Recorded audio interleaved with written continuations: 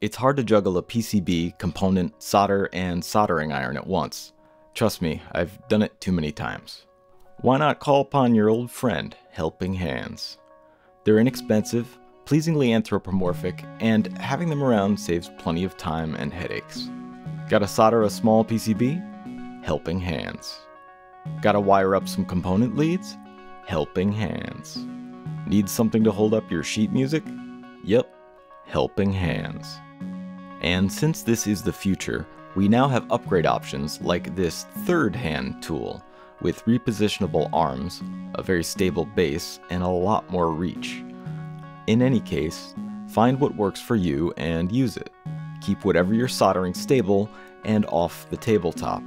It'll be easier to see what you're doing and harder to accidentally burn your workbench or yourself.